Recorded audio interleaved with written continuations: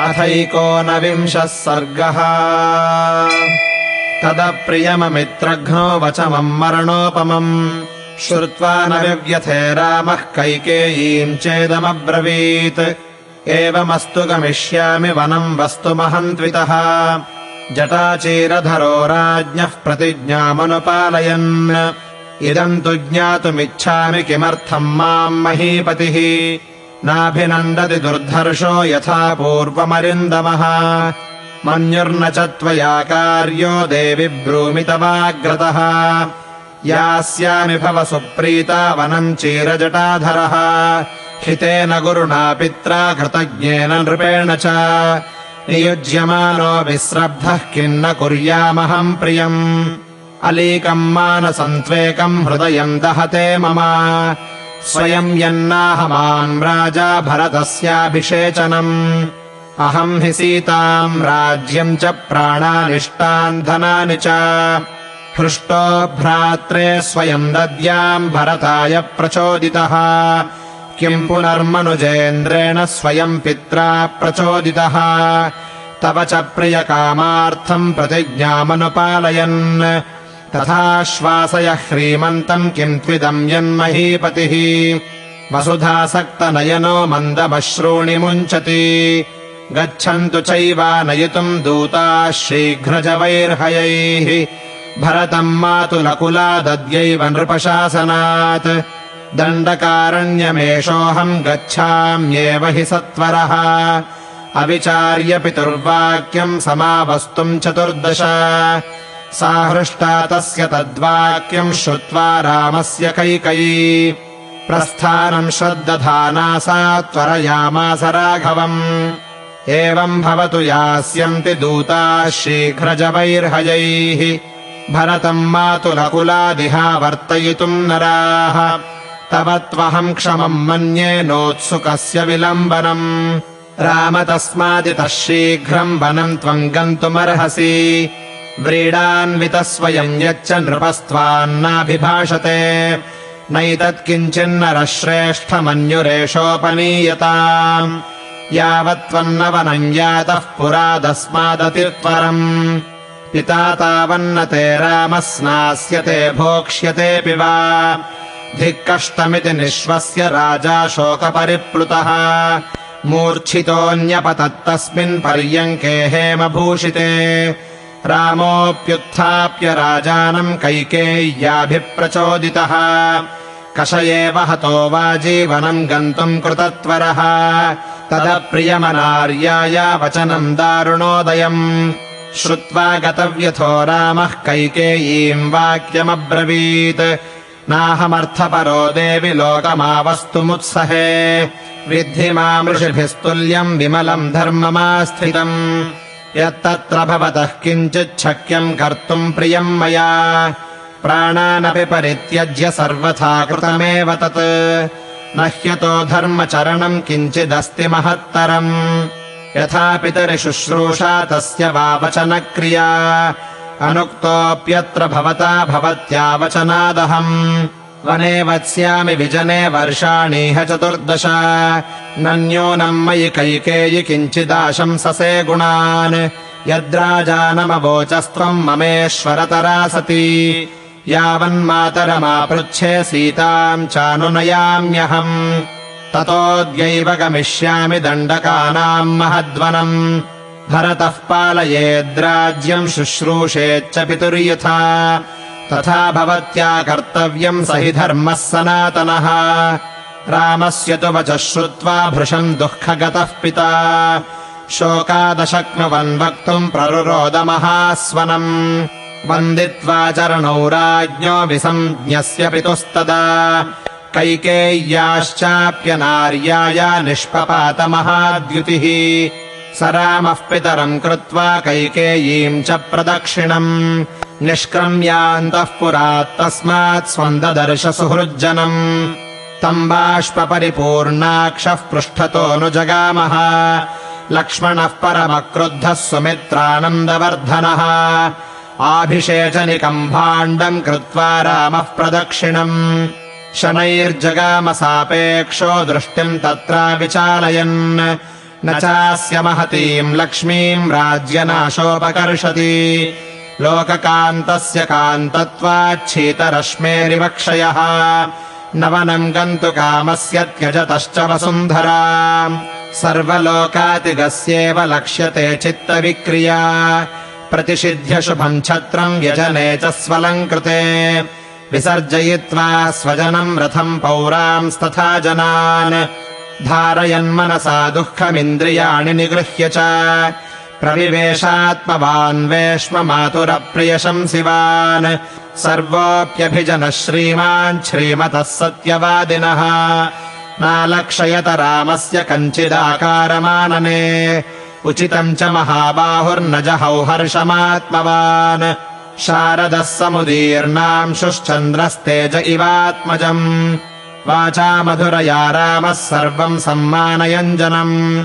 मातुः समीपम् धर्मात्मा प्रविवेश महायशाः तम् गुणैः समताम् प्राप्तो भ्राता विपुलविक्रमः सौमित्रिरनुवव्राज धारयन् दुःखमात्मजम् प्रविश्य वेश्मातिभृशम् मुदायुतम् समीक्ष्यताम् चार्थविपत्तिमागता न चैव रामोऽत्र जगाम विक्रियाम् सुहृज्जनस्यात्मविपत्तिशङ्कया इत्यार्षे श्रीमद् रामायणे वाल्मीकीये आदिकाव्ये अयोध्याकाण्डे 19 सर्गः।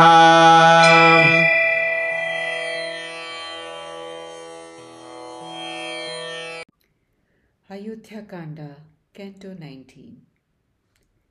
Having agreed to leave for the forest, Sri Rama proceeds to take leave of his mother, Kausalya. Sri Rama, the destroyer of his enemies, did not feel distressed to hear that message, which was so unpleasant to hear and was like death itself, and spoke to Kaikeyi as follows. So be it.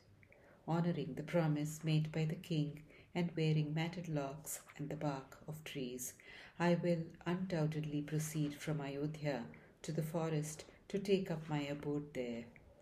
I, however, desire to know wherefore His Majesty, who is capable of chastising his enemies and is himself hard to assail, does not welcome me as before. Nor should displeasure be shown by you to me, O Queen, because I am putting this question to you.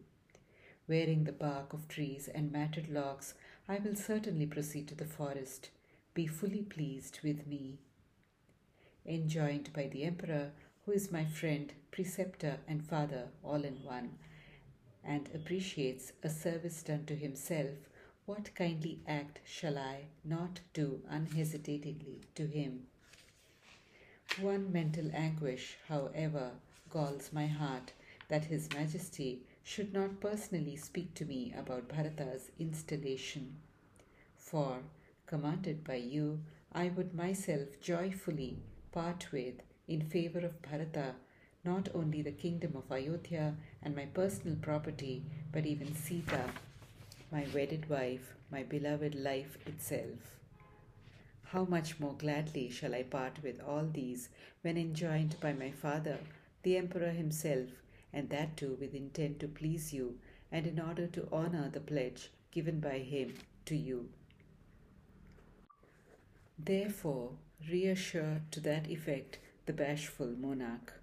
But why should it be that the Emperor gently sheds tears with his eyes riveted on the ground? Let messengers proceed this very day on horses possessing a swift speed under orders of the king, in order to bring Bharata from his maternal uncle's home.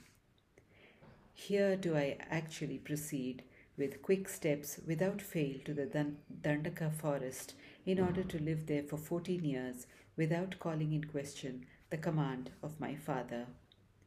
The wicked Kaikeyi felt rejoiced to hear the reply of Sri Rama. Confident of his departure to the forest, she urged in the following words Sri Rama, a scion of Raghu, to look sharp. Let it be so. Messengers and other men shall depart on horses possessing a swift speed to bring Bharata back from his maternal uncle's abode. I do not in any case deem it advisable for you to tarry any longer, keen as you are to depart for the woods, O Rama. Therefore, you ought to proceed quickly to the forest from this place. That the king does not speak to you himself, shy as he is in asking you, his pet son, to relinquish the throne and leave Ayodhya, matters little, O jewel among men. So, let this compunction be banished from your mind. So long as you do not depart post-haste from this city, your father, O Rama, would neither bathe nor have his meals. Drawing a deep audible breath with the words, "What a shame, how painful," on his lips, the king, overwhelmed with grief, dropped down unconscious on that couch inlaid with gold. Raising up the king, Sri Rama too, when urged on face to face by Kaikeyi, made haste to proceed to the forest, even as a horse lashed with a whip. Hearing that unpalatable and poignant remark of the impolite lady, Sri Rama, who was unknown to anguish, spoke to Kaikeyi as follows. I do not desire to live in the world as a slave to material gains. Know me to be devoted to immaculate righteousness like the rishis. Whatever is agreeable to my adorable father and capable of being accomplished by me, even at the cost of my life, has veritably been accomplished in every way. Indeed, there is no greater piety than, or even as good as service to one's father or doing his bidding. At your command, though not directly enjoined by my revered father, I shall live in a lonely forest on this globe for 14 years. Surely you do not cognize any good point in me, since you had to speak to my father about such a trivial thing, though you have greater authority over me even than my father, O Princess of Kekaya.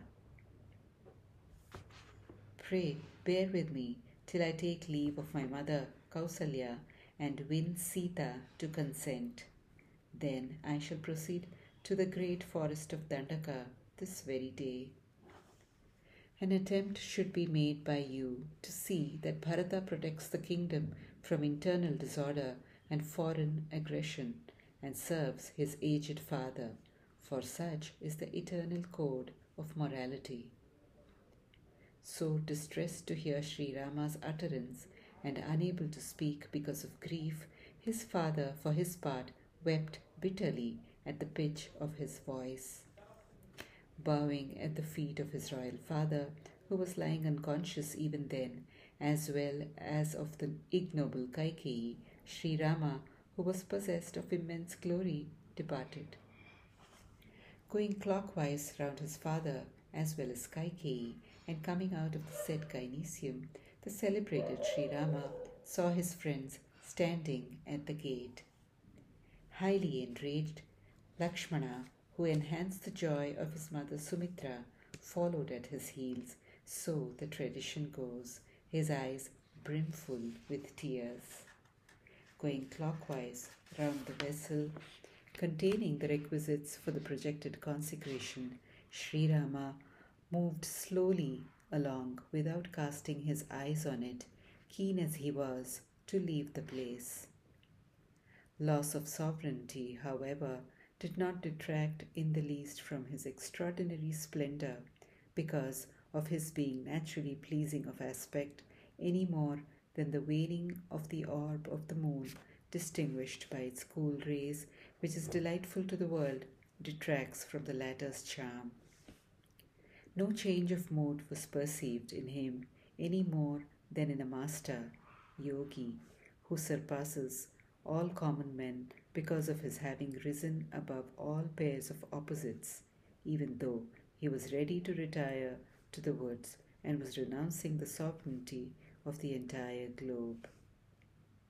Forbidding the use of the beautiful umbrella as well as of a pair of richly adorned chowries, and sending away his own people, the chariot, and the citizens, inhibiting his agony, caused by the agony of his own people with his mind, and controlling his senses, Sri Rama, who had full mastery over his self, entered his mother's apartments in order to break the unpalatable news to her. Everyone around him who looked smart did not notice any change in the looks of the glorious and truthful Sri Rama. The mighty armed Sri Rama, who was noted for his self-control, did not shed his characteristic and native joy any more than the autumnal moon with its intensely bright rays loses its natural splendor. Duly honoring all men with his suave speech, the highly illustrious Sri Rama, whose mind was given to piety, entered the presence of his mother. Controlling the agony caused in his mind by the interruption of Sri Rama's installation and the news of his impending exile, his younger brother Lakshmana, son of Sumitra, who had attained equality with Sri Rama by virtue of his excellences and was possessed of great prowess, followed him. Entering the palace of Kausalya, which was full of immense joy at the projected installation of Sri Rama did not undergo any change of mood at all, even on perceiving that loss of worldly fortune that had come upon him at this moment, for fear of bringing about the loss of life of his near and dear ones. Thus ends Canto 19 in the Ayodhya Kanda of the glorious Ramayana of Valmiki, the work of a rishi and the oldest epic.